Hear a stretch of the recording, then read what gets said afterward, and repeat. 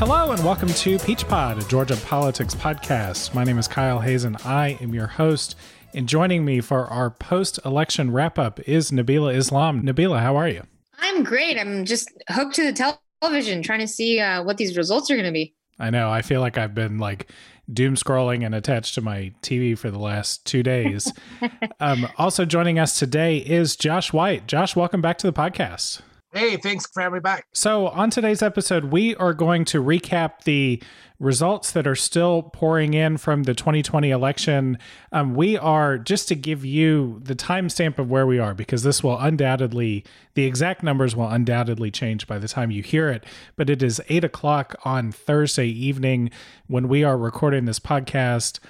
To just give you a sense of the top line numbers, nationally, Joe Biden is on the verge of winning this election. He, at this point, needs to win 2 more states among those that are still yet to be called.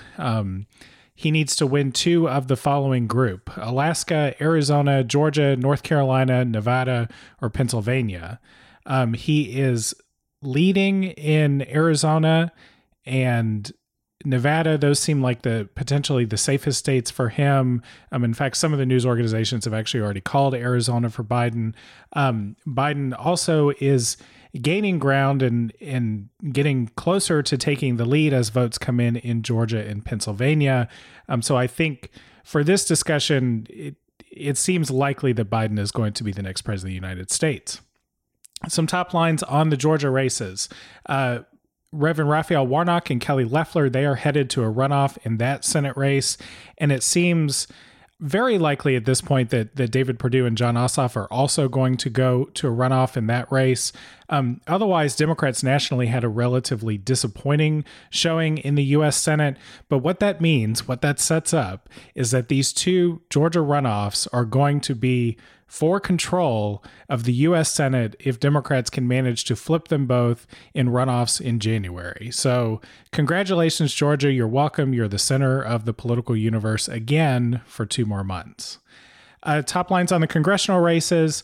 Lucy McBath held her seat pretty easily over Karen Handel, and Carolyn Bourdeaux flipped the 7th District seat narrowly over Rich McCormick. Going further down the ballot, Democrats most notably were making a run at the state house, trying to flip that majority into their hands away from Republicans. That seemed to be a promising effort heading into the election, but ultimately it was a disappointing result for Democrats. At this point, as we're recording, they have flipped 3 seats from Republicans to Democrats, but House Minority Leader Bob Trammell lost his bid for re-election, so they have netted 2 Democratic seats in the state house. And I think at this point, they've only netted 1 Democratic seat in the state Senate. So a lot of numbers there, guys. Let's just get your initial reactions, your initial takeaways as we sit here on Thursday evening. Nabila, what did you think about how these results shook out? Well, I always knew that we had a strong possibility in flipping blue, and I knew that would be a close election, and we're seeing that played out right now. 3,000 votes is really close, though, and we'll continue to see that narrow as the evening goes. As for the state house elections, I was expecting some more gains there. I was really hoping to see a lot more than just 2 seats that we were able to flip. And, I expected, Lucy to win her race, and Carolyn took the 7th. Thought it would be a larger margin than I saw, but, a win is a win.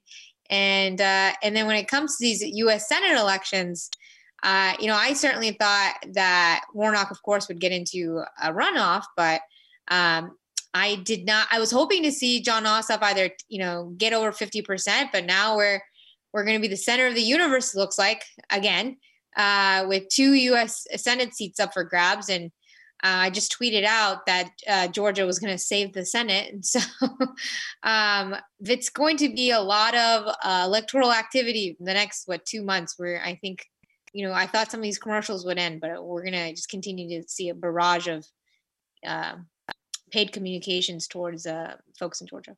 Josh, we're going to dive into some of these races individually here, but any top line thoughts from you to get us started?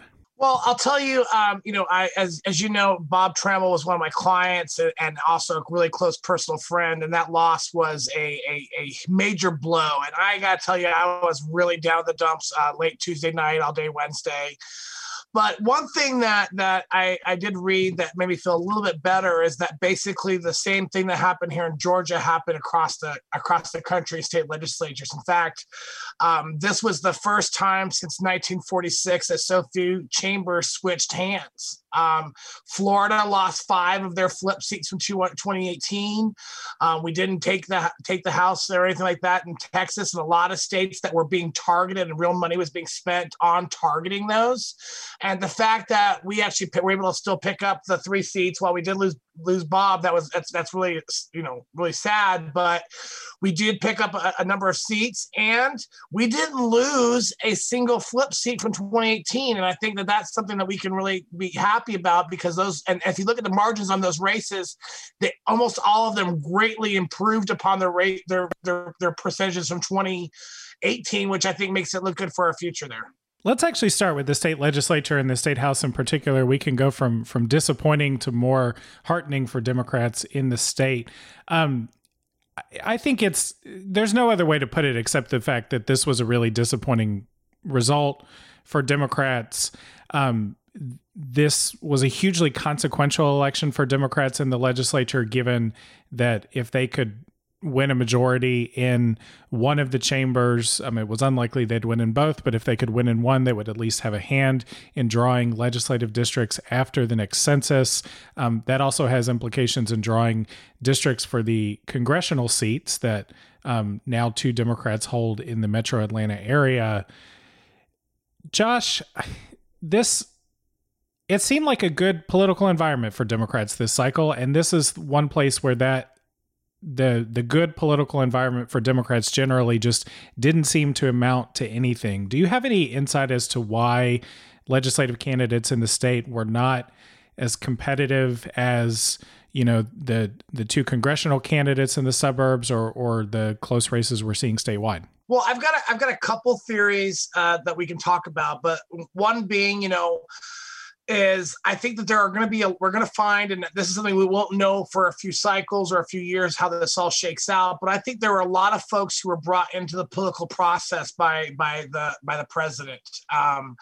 And they are folks who wouldn't come out to vote for Romney or someone like that, but will come out to vote for a racist person who speaks their own language, and whether or not they stick into the electorate is something that we're going to see. Is this past 2 elections, as part of a habit or not? I think that's what we're going to see a little bit here, and I don't know if that's true or not. We'll see how that shakes out. My second theory on this a little bit is I keep on getting friends how in the heck could Biden, this is, yesterday, last night, and, earlier today, how in the heck could Biden be even in contention for Georgia and we not pick up any seats, or we pick up so few seats, right? And that's the question I keep getting asked. And honestly, it has a lot to do with the map that we have now. You've got a large number of districts in the south of the state that are have way few voters there and few citizens there, and one's here in the metro area where there's a whole lot more. And that's just because of the changing population and demographics of the state, how that's all moved around. And what you're going to have to find, and I know that you set this up with a little bit of doom and gloom of oh gosh, we're missing out on our opportunity to draw the maps. Yes, we are, but there's something I'll remind you of, and as I think I'm the oldest person here, remember this a little bit, but back, reality is that the state should have flipped to Republican control in 1998. The fact that Barnes won that election, he wasn't really supposed to win that. It was supposed to go the other way. And it really had to do with the fact that Republicans had a bad candidate and Barnes did a pretty good job, and a few other things that happened along the way that gave him the advantage there. Same year that Sonny Perdue flipped, the same year we lost the education, whether that had superintendent of education went to Linda Shrenko was 98, right? So that was kind of the beginning of it. And that was it. We've been electing Republicans on a statewide for federal offices for a while, right? And Clinton was the last person who wasn't doing that. So come 2000, the Democrats drew our map. And because of the way the state was changing at that time, we had to dilute as many districts as we could to keep our majority and still keep keep a majority and still win. The Republicans are going to have to do the same thing.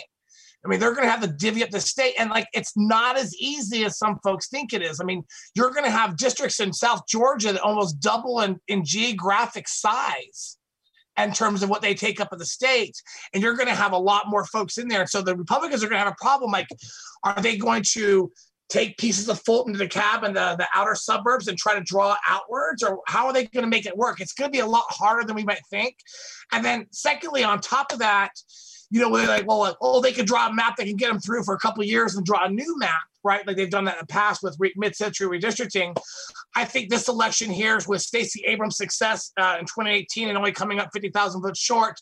Biden, I think, is going to be taking the state. I'll make that prediction right here.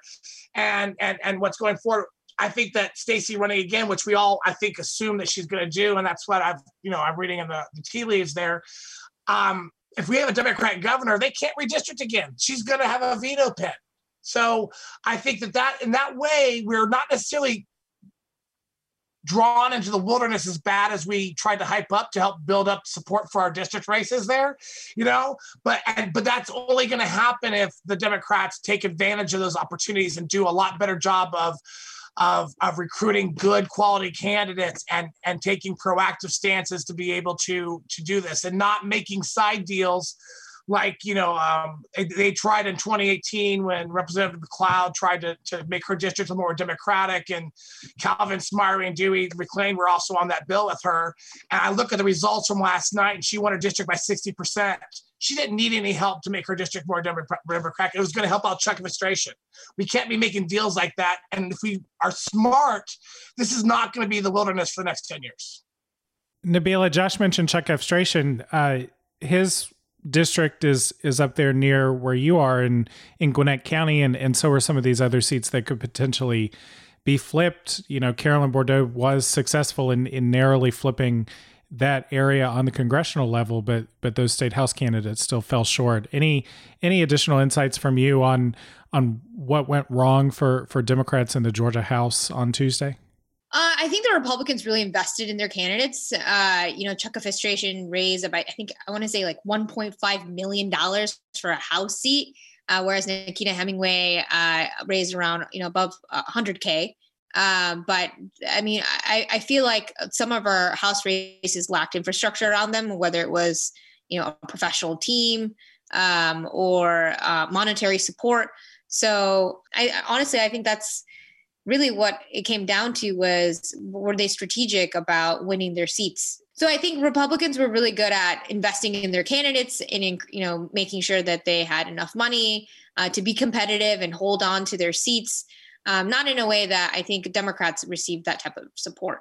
On the congressional level, yes, people poured in millions. People poured in millions on the U.S. Senate level. That type of money didn't really exist at the local level, and I think that would have really mattered and made a difference.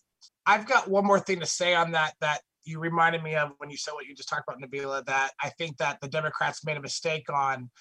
As I was involved in a lot of the races, and I saw a lot of the races we're working on. And I think overall, the Democrats didn't do, and I know there are a lot of people who disagree with me on this, didn't do enough negative campaigning. I think that needed to be more hard hitting on their opponents, and they weren't. They were more about trying to tout themselves and make themselves look different. And I think that the voters really needed to hear why they didn't need to focus on their opponents more. I mean, that's a good point, because you always have to give people a reason of why they need to fire this person that's been representing them for 10 years. Whereas, you're this new human and they have just barely heard of you, and you probably don't have the money to do enough saturation of the media market for people to really understand who you are. I think some of these campaigns were just not run wholeheartedly, and we saw the results of them on Tuesday or yesterday, where they unfortunately didn't win. I also think in this environment, the COVID-19 story really took over elections and people's political conscience this year. And you would have thought in a once in a generation pandemic, what's becoming once in a decade economic crisis, but, a severe economic crisis, that there would be a mood among voters to hold incumbents accountable for the situation that the state was in. And it was interesting across the board. There were actually very few flips. Like, most incumbents won re-election, and that was to the detriment of the Democrats because they were the ones who needed to flip seats. But I just don't think that the case was made forcefully enough or connected well enough for voters that Republican inaction in Atlanta contributed to the severity of the crisis in this state. I mean, I don't know that voters know that Brian Kemp had expansive emergency powers that he had at his disposal during this crisis, and he was criticized for his slow response and lack of response in a lot of different ways. A lot of those emergency powers were given to him in a large majority vote in the legislature. You know, he had to get those powers from the legislature, and Republicans, I think with the one lone exception of Chuck Evstration that I've talked about before, Republicans did not put any pressure on Governor Kemp or on leaders in the state to have a more aggressive or more comprehensive response to this pandemic. More often, they went out and they said, everything's fine. There's nothing we can do about the pandemic. It's up to you and your individual choices, and that's that. And I think that when I've thought about some of the other states that have flipped recently, particularly in presidential years, I think of North Carolina and the fact that they, in 2016, elected a Democratic governor at the same time as they sent their electoral votes to Trump in his first election. There was a unique local backlash to Governor McCrory in North Carolina over the transgender bathroom bill that they had at the time. And there was a lot of scrutiny put on state level Republicans in their actions. And like Nabila said, you know, Democrats in those races, Roy Cooper, who's the governor who just won re-election in North Carolina, gave North Carolina voters a reason to fire Pat McCrory and elect him.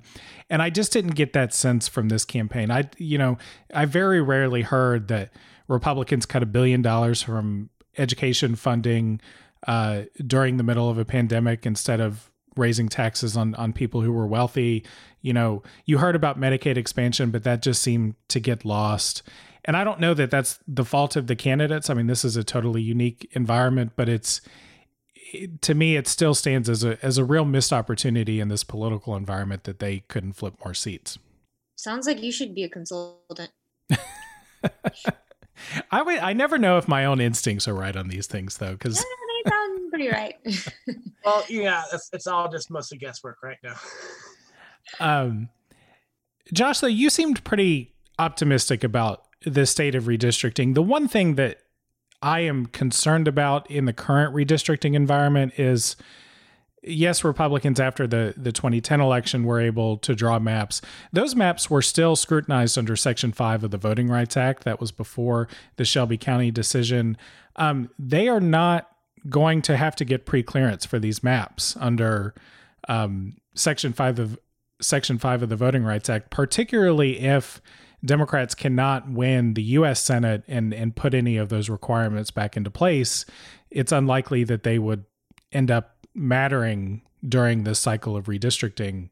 Does that present any vulnerabilities in either of y'all's eyes as it comes to redistricting? Oh, absolutely. I mean, the fact that they don't have to go through any of that kind of checking to see what they're doing is not hurting people is definitely there. But I think there is a price to be paid for that. If even without the section, having to go through that pre-clearance, I think there is an argument to be made. And that's part of what I was mentioning earlier. Like, the Democrats have to be willing to really go after this and not just hope for the best on the opportunities that are going to present themselves as they come up here. Right? They're going to have to do something there. And while they don't have to go through pre-clearance, there's other things that are going to affect how this happens. But I think more than anything else, it's going to be the structural boundaries of the state and how it's all made up and the placement of the urban areas and where they're going to do that are going to cause them the most problem in this. We're going to have to use every tool at our disposal and be aggressive and not just sit on our hands and take it. We're going to have to be vocal and really just fight back against some of the unfair redistricting that we will see. And I hope that, we win the Senate and we're able to put Section 5 back into effect. But if that doesn't happen, we're just going to have to be, super aggressive and fight for what we know is rightfully ours. I also will say that I think that the Section 5 protections are probably the best argument that one person could make that for getting rid of the filibuster. Because that's what it'll take in this situation. Is that I think for me that is the key right there. So long as they're not having to make that case to Mitch McConnell instead of Chuck Schumer. I think, Nabila, what you mentioned raises, I mean, the one tool that can't be taken away from Democrats is their ability to make a public argument. And I hope that, I mean, I don't know, this is again where I don't know if my instincts are right, but to me, I don't know how much voters care in the abstract about fair maps and where the lines are drawn, but where the maps are drawn is going to help decide whether or not a hospital closes in your community. It's going to decide whether or not they fully fund the education formula next time around. I mean, those things have real consequences for real voters in this state, and I hope that those things don't get overlooked when we have a public conversation about this. Let's move on to the congressional races here. I don't know which was more surprising. It was a narrow victory for Carolyn Bourdeaux in the 7th Congressional District. That was one that I always thought would flip blue before the 6th Congressional District did. On the other end of the suburbs of Atlanta, Lucy McBath won her reelection easily. The power of incumbency seemed to shine through there for Lucy McBath. I don't know that there's much to say about these races, except maybe they're also vulnerable in redistricting. But reactions to those two Democratic victories in the suburbs. What do you think, Nabila? Well, I happened to run in one of them for 15 months as a former congressional candidate in the 7th District. I, at one point, realized that, this district was definitely going to flip blue. And I thought it was going to be with a wider margin. I was very surprised it was as close as it was. And not only that, this was the number one seat to flip in the entire country. So for, Carolyn to have only won it by less than 2 points is just it's really surprising. I'm interested to see why that happened the way it did. And, a lot of folks said that the 7th was going to be easier to flip than holding on to the 6th. And as we saw, Lucy McBath was able to handedly win her reelection. She resoundingly defeated Karen Handel yet again and held on to her seats. Interestingly enough, I heard that Karen Handel deleted her Facebook and Twitter, which I thought was very interesting. So I guess that was her response to the defeat. Josh, what do you think about redistricting across these two seats? Any sense of whether it's possible for Republicans to essentially claw one back by redrawing the lines after this census? I think it's going to be exactly the other way. Just the same reason why I said for the state legislative things. I mean, if there are definitely congressional seats that are missing voters, or because I should say they're missing residents to make up their boundaries. Be there right there. I mean, they're going to need more residents in the 14th. They're going to need more residents in Loudermilk's district. And where do you take that from? Do you take it from another district? Do you take it from, or do you want to go down to Atlanta?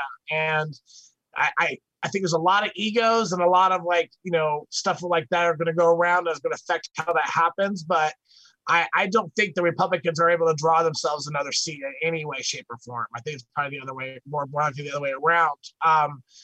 And then one thing I was going to say about that you all mentioned on the other two races is that just like our state legislative races, I mean, Carolyn is going to be one of two flips in the whole country at this moment. I mean, there may be a couple more that happen once all the votes are counted, but that's a pretty small number that we flipped over to the Democratic side when what we thought was going to be a big, huge wave year.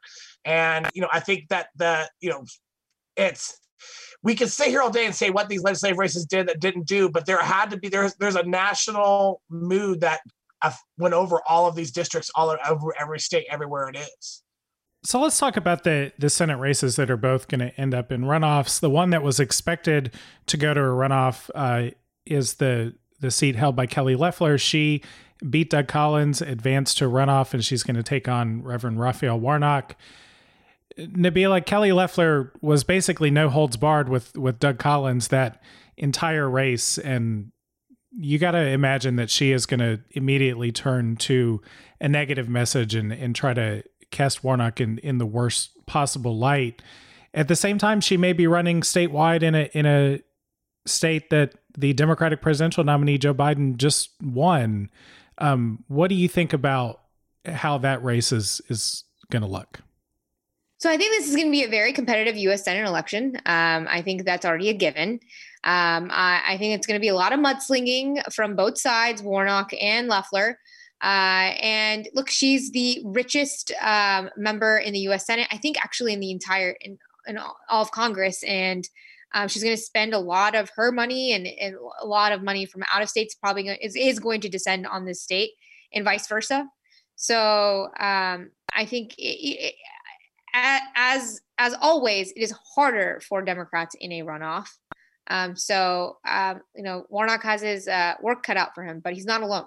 Like, we're all in it to make sure that all Democrats are in it to make sure that he wins that seat. Josh, you do have more institutional knowledge on this podcast than either of us. So you probably remember Democratic struggles in runoffs in 2008 and even before that. How do Democrats motivate their voters to show up at the polls when this election is going to take place? It has huge stakes for the U.S. Senate, but it is after the main event. The presidential race will, God willing, will be over. How do Democrats get their voters to come back to the polls? Well, I mean, I think it goes along with the idea that if I really wish I was a local TV station owner right now, because there's going to be more money spent on these two combined Senate seats that are going to be for the opportunity to save our Senate. That's just where we're going to be right here. There's so much money going to be there. There's going to be so much communication going on that, like, the thing is, Democrats usually aren't motivated to go out to an election that's off cycle, but with this much going on, they're going to push everybody out. I think it'll be similar to like kind of what happened in the Ossoff race, and that special there where we had this huge turnout. Now, I know it wasn't favorable for Ossoff at that right there. I don't want to make that connection, but I think that's the key there. I also point out though that like I don't know anybody, and I know it's a small subject group, but like I feel like there's a lot of folks out there. Just Kelly Loeffler does not excite Republicans. Or anybody. I mean, she's not been around. There's no history here with Georgia. There's no one that's going to come out there. So I think she's going to have a problem getting folks. Like if Doug Collins had been the nominee on that side, I think it would have been a different race because I think a lot of people liked him. And he already had a great general election ad, that ad with his daughter, which was my favorite ad of the cycle in Georgia. But I don't know. Kelly Loeffler, there's going to be so much money. It doesn't matter how much money she has. There's going to be so much out there that it's just going to be incredible. Everyone's going to know about it. Everyone's going to be pushed to the polls. We're going to hate looking at our phones for all the text messages we get. We're going to be can't stand our email right now. And our phones are ringing out the door. And I guarantee I'll get 15 people knocking at my Democratic door here in Atlanta. So like, it's going to come out. I just don't think, and honestly, most of our votes central right here in Atlanta. So it's not that hard to do, and the field game of that. So I don't know. I know we have a bad history of it. I mean, Jim Martin lost it in that primary, and what was that, 2008, that we had there. We got Chambliss into the runoff. Same idea. But I think that this is a different situation, and I don't think it's comparable. So the thing that I'm also thinking about as we look forward to these races is I noticed these two dynamics across the two Senate races. You had what felt like was a coordinated campaign almost being run between Jon Ossoff and Reverend Raphael Warnock. They were very much on the same page on messaging, highlighting the same kinds of issues, doing media appearances together. On the other end of that race, you had candidates that I thought had different instincts about the electorate initially. Kelly Loeffler, obviously in that conservative slugfest with Doug Collins, they went with this maximum conservative strategy, trying to gin up votes in the reddest parts of the state. David Perdue initially came out with a much more centrist instinct about the electorate. He spent a lot of time talking about how he would protect pre-existing conditions. That was bullshit, but that was what he was saying. He also, made all of these ads where he's, speaking directly to camera, putting himself in the middle of it, and not mentioning Donald Trump at all. This runoff is likely to take place in a state that Joe Biden has just won, and you have two Republican candidates that are now sort of de facto on a ticket together, but they appear to have different instincts about the electorate and about what's going to be successful for them. At the same time, their vote shares, matched up very closely to President Trump's in the results on Tuesday. So I don't know. I'm interested in the decisions that they're going to make about strategy and where to position themselves, particularly if they think they have to appeal to an electorate that largely was not supportive of the president. What do you think about that, about how that might play out? I think it's going to be very interesting. On the trail, we saw Ossoff and Warnock kind of have like a brotherhood going on, and they were in tandem when it came to messaging, and they worked really well together as partners. Whereas Loeffler and Perdue were just kind of, you didn't see that. And if anything, I often forgot that there were two U.S. senators that were representing the same state. So I think it will be interesting because Loeffler has, attached herself so closely to the president, and it looks like, Trump is going to lose the state. And so how does she pivot from that? And it'd be interesting to see how Perdue works with her, frankly, because he seems more of a institutional Republican, where probably more of a Doug Collins type of guy than he was, in favor of someone like Loeffler. So I don't know how much their friendship extends, other than they both committed insider trading. But it'll be very interesting to see how the dynamic plays out in the next few months. We should briefly note that they were both cleared by congressional investigations of any legal wrongdoing, but as is often the case with financial shenanigans, the true crime is actually what is legal. I am also looking forward to season 2 of the buddy comedy with John, Barack, and the Reverend coming around the state for the next 2 months, because I'm sure you're likely to see President Obama, probably Kamala Harris. I bet she'll be back. Joe Biden might even be back. The whole world is going to descend on Georgia yet again. Yeah, it's a good place to own a TV station or hotel room. I'll be honest with you. I really have not paid a ton of attention to the Senate races this cycle because I've been so focused on the state level stuff. But, I don't see the Perdue camp and the Loeffler camp working together the way that the Democratic camps are probably going to work together on this right here. They do have very different takes on things, and I think they're gonna.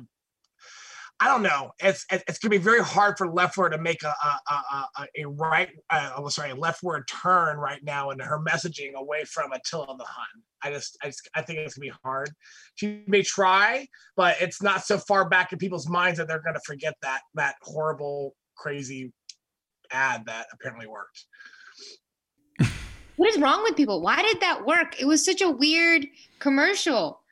Is that what, like, maybe we're weird and they like got something we didn't. And that was like, I suppose it's memorable because we keep talking about it. So maybe that was what it was. I've actually heard that phrase is like an inside joke in conservative circles. I mean, to me, it still seems weird to make a campaign ad that's like an inside joke among the people who go to CPAC, but I don't know. It did we're still talking about it. So yeah, I mean, if that's an inside joke type of thing, like that press conference that Trump did a few weeks ago, where he talked about a whole bunch of stuff that if you weren't a regular Fox News watcher, you had no idea what the words that he was phrases putting together meant. If it was something like that, then I mean, that was a strategy to make it past what this was for her, which was a primary. And she was tapping into those Trump voters. But again, back to my original question, are they going to come back out and vote again and without Trump on the ballot, especially if their savior just lost badly in a bad way? And, he's not going to leave peacefully. No, he is not. Did you see his latest press conference? He said it was the election system's fault in Georgia that he was losing. And it's like, hey, it's run by a Republican. So the governor's a Republican, the Secretary of State is a Republican. It's just, he's like trying to like, he's grasping is what he's doing. He did claim that the states that are still counting, they're all run by Democrats. And I believe Stacey Abrams would like a word with him. Let's close with the presidential here and let's start on that, because in some ways I myself have gotten a little numb to what he says in press conferences. He did come out earlier on Thursday evening into the White House briefing room, and he said that he won this race easily if you count the legal votes. He also argued that the polls being off were an effort to suppress his own voters by showing that Democrats were very likely to win everywhere, and that was meant to dampen Republican enthusiasm. I totally don't get the logic of that one. In some ways, it's like kind of the same babbling bullshit that he's been doing for years, but he's also on the national stage commenting on the most essential function to our democratic government and trying to undermine confidence in it. I guess in other ways, it's really alarming and something that, presidents of either party have not done in the past. Reactions to his comments. Do you find that more alarming, or are you numb to all things like I am? I mean, it was expected, right? I think even the Biden campaign set it up in a way. It was like, hey, we're not going to have all the votes counted. It's probably going to be a little chaotic. Just stay with us now. But he's just like, he sounds like he's a sociopath. Like he's a broken record. So it's just so interesting to see this, because we've been waiting for this moment for 4 years, and it's happening right now, finally. And he's losing. Although it is very close, but I mean, he's been unpresidential since day one. But what I hate that what he's doing is he's created this narrative where Democrats are stealing votes, even though these were legally cast, mail-in ballots that should be counted. And they're trying to make it look like it's a voter fraud. And so that is a disservice to our democracy. And it is unfortunate that is something he is sowing among his supporters. I have grown to a point where I don't take him very seriously, but I do get more alarmed the more that you watch this trickle down into other parts of the party. And so actually watching him in the briefing room, I was reminded of about this time 2 years ago, when on the eve of the governor's race in 2018, Governor Kemp lied by claiming that Democrats were attempting to hack the state's voter registration system. Ultimately, Georgia's own Attorney General, Republican Chris Carr, put out a report about 18 months later that said there was no basis for Kemp's claim. And at the time, Democrats said that was a severe abuse of power, because not only did he just, he didn't like spout off in a press conference about this. He launched a formal investigation and asked the FBI to look into state Democrats 2 days before an election. And he used his official power to do that. So it's, when it's just this sort of like idle babbling from Trump in the press room, it feels a little comical, at the same time a little alarming. But Republican officials have learned from this and have instituted this in their own way of approaching elections. And the deeper that goes within the party and the longer that goes without severe and unquestionable punishment by voters, the more I worry about that becoming a facet of their electoral strategy moving forward, even if Trump is gone. I actually am very frightened by what you just said. And that's my fear. Like, I think 3 days ago, when I was still hopeful about where the vote was going to be and nationwide, not just this narrow vote we have now.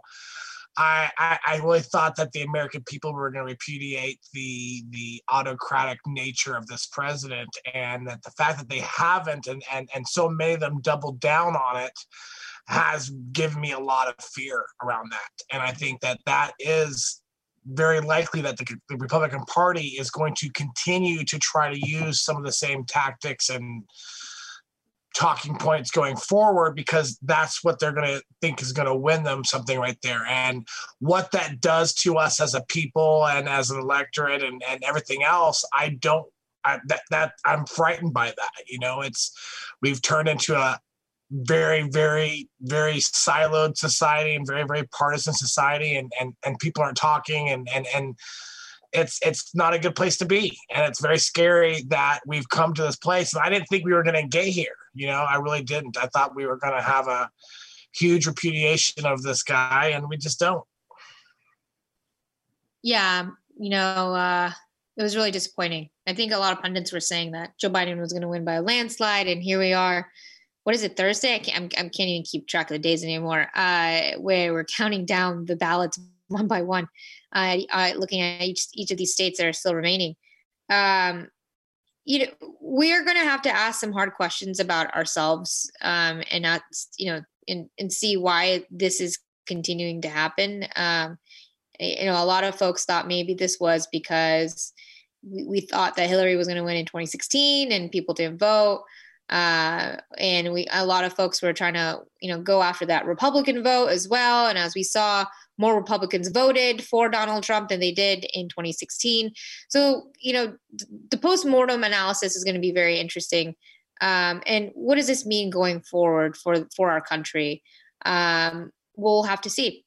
And with Trump out of the White House, I hope that Republicans come to their senses, and this is no longer, Trump's party. They kind of, recreate or go back to what they were before instead of what it's become. So I agree with Josh. We've become very, very polarized, and it doesn't feel like we're one country anymore. We're very divided.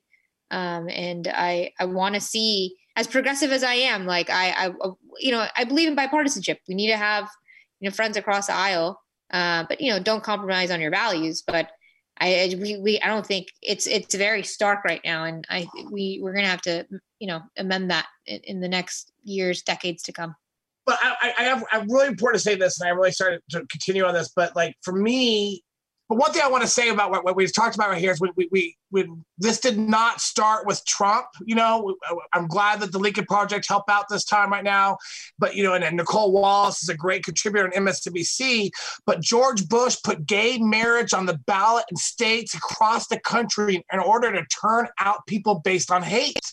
And that started a long time ago. This is not a new thing. This has been going on for a long time. You can go back further than that and talk about, the Nixon Southern strategy. Hate has been a part of their party for a long time. Trump just took it to the nth level. One positive note I think we will be able to close on so that we can sleep tonight is Democrats, as it stands now, it looks like Democrats are very likely to clear one mental and emotional hurdle that they have not been able to clear in over a decade, and that is a Democrat will win a statewide vote in the state of Georgia if Joe Biden is ultimately able to pull this out. I know we got to wrap up here in a second, but any thoughts on to close us out here on a Democrat finally being able to break through that wall and win statewide in this state? Oh, it's huge. It's going to mean so much. It already means so much, seeing how close we are right now, and what that says about the South, what that says about the state of Georgia, what that says about our future, and how people think of us and invest in us. And we're on the map. We're not a purple state. We will be a blue state, and that is just an incredible thing that's going to be for revitalizing Democrats here in the state and across the country, and believing that we are competitive. I think it's going to have a huge implication on statewide races in the next cycle. There were a lot of outside groups that played around in Georgia last cycle, but didn't see us as a real viable opportunity, and were shocked when Stacey got as close as she did in that race right there. And I think that, and from my own conversations, I know that a number of them see Georgia in a different light even before today's before the past couple of days right now. And this only makes it even more so that that's going to be the case. There's going to be a lot more attention played here. There's going to be a lot more opportunity. And we just got to make sure that we can keep the gains that we made in voters for this election and go through. And I continue to hope that there are a lot of Republicans who are not going to come out anymore without Trump on the ballot. And I think one thing that's worth mentioning before we go is that this is really the culmination of a strategy from Stacey Abrams and other Democrats in this state who have argued now for 8 or 10 years that the politics of this state needs to be reflective of all of the people who live here and not just the people who could be considered likely voters. And so she and others have set up and invested in organizations that have registered Black and brown voters across this state. And not only did they do the work here, but she's also been barnstorming the country, arguing for investment in Georgia, arguing that Georgia is a flippable state, that it is a blue state, and that people just need help to do that. And so Democrats may ultimately end up flipping this state in the presidential election, not because of severely depressed Republican turnout, but because of the investments in driving up Democratic turnout. And they still may be successful in flipping it, despite the fact that Donald Trump has driven up Republican turnout.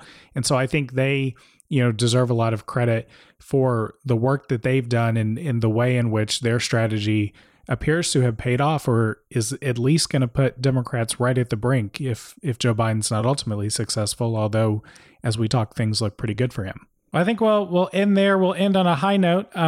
This, just a note for listeners, it's 9:00 on Thursday night. The results here obviously could change slightly, but hopefully they haven't changed in a way that invalidates what we've been talking about for the last hour.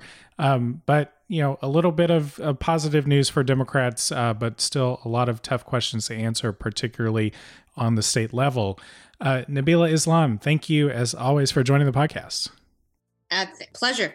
And Josh, thank you. It was great to have you back. Great. Thank you so much for having me again. Alrighty, y'all. We'll talk to you again soon.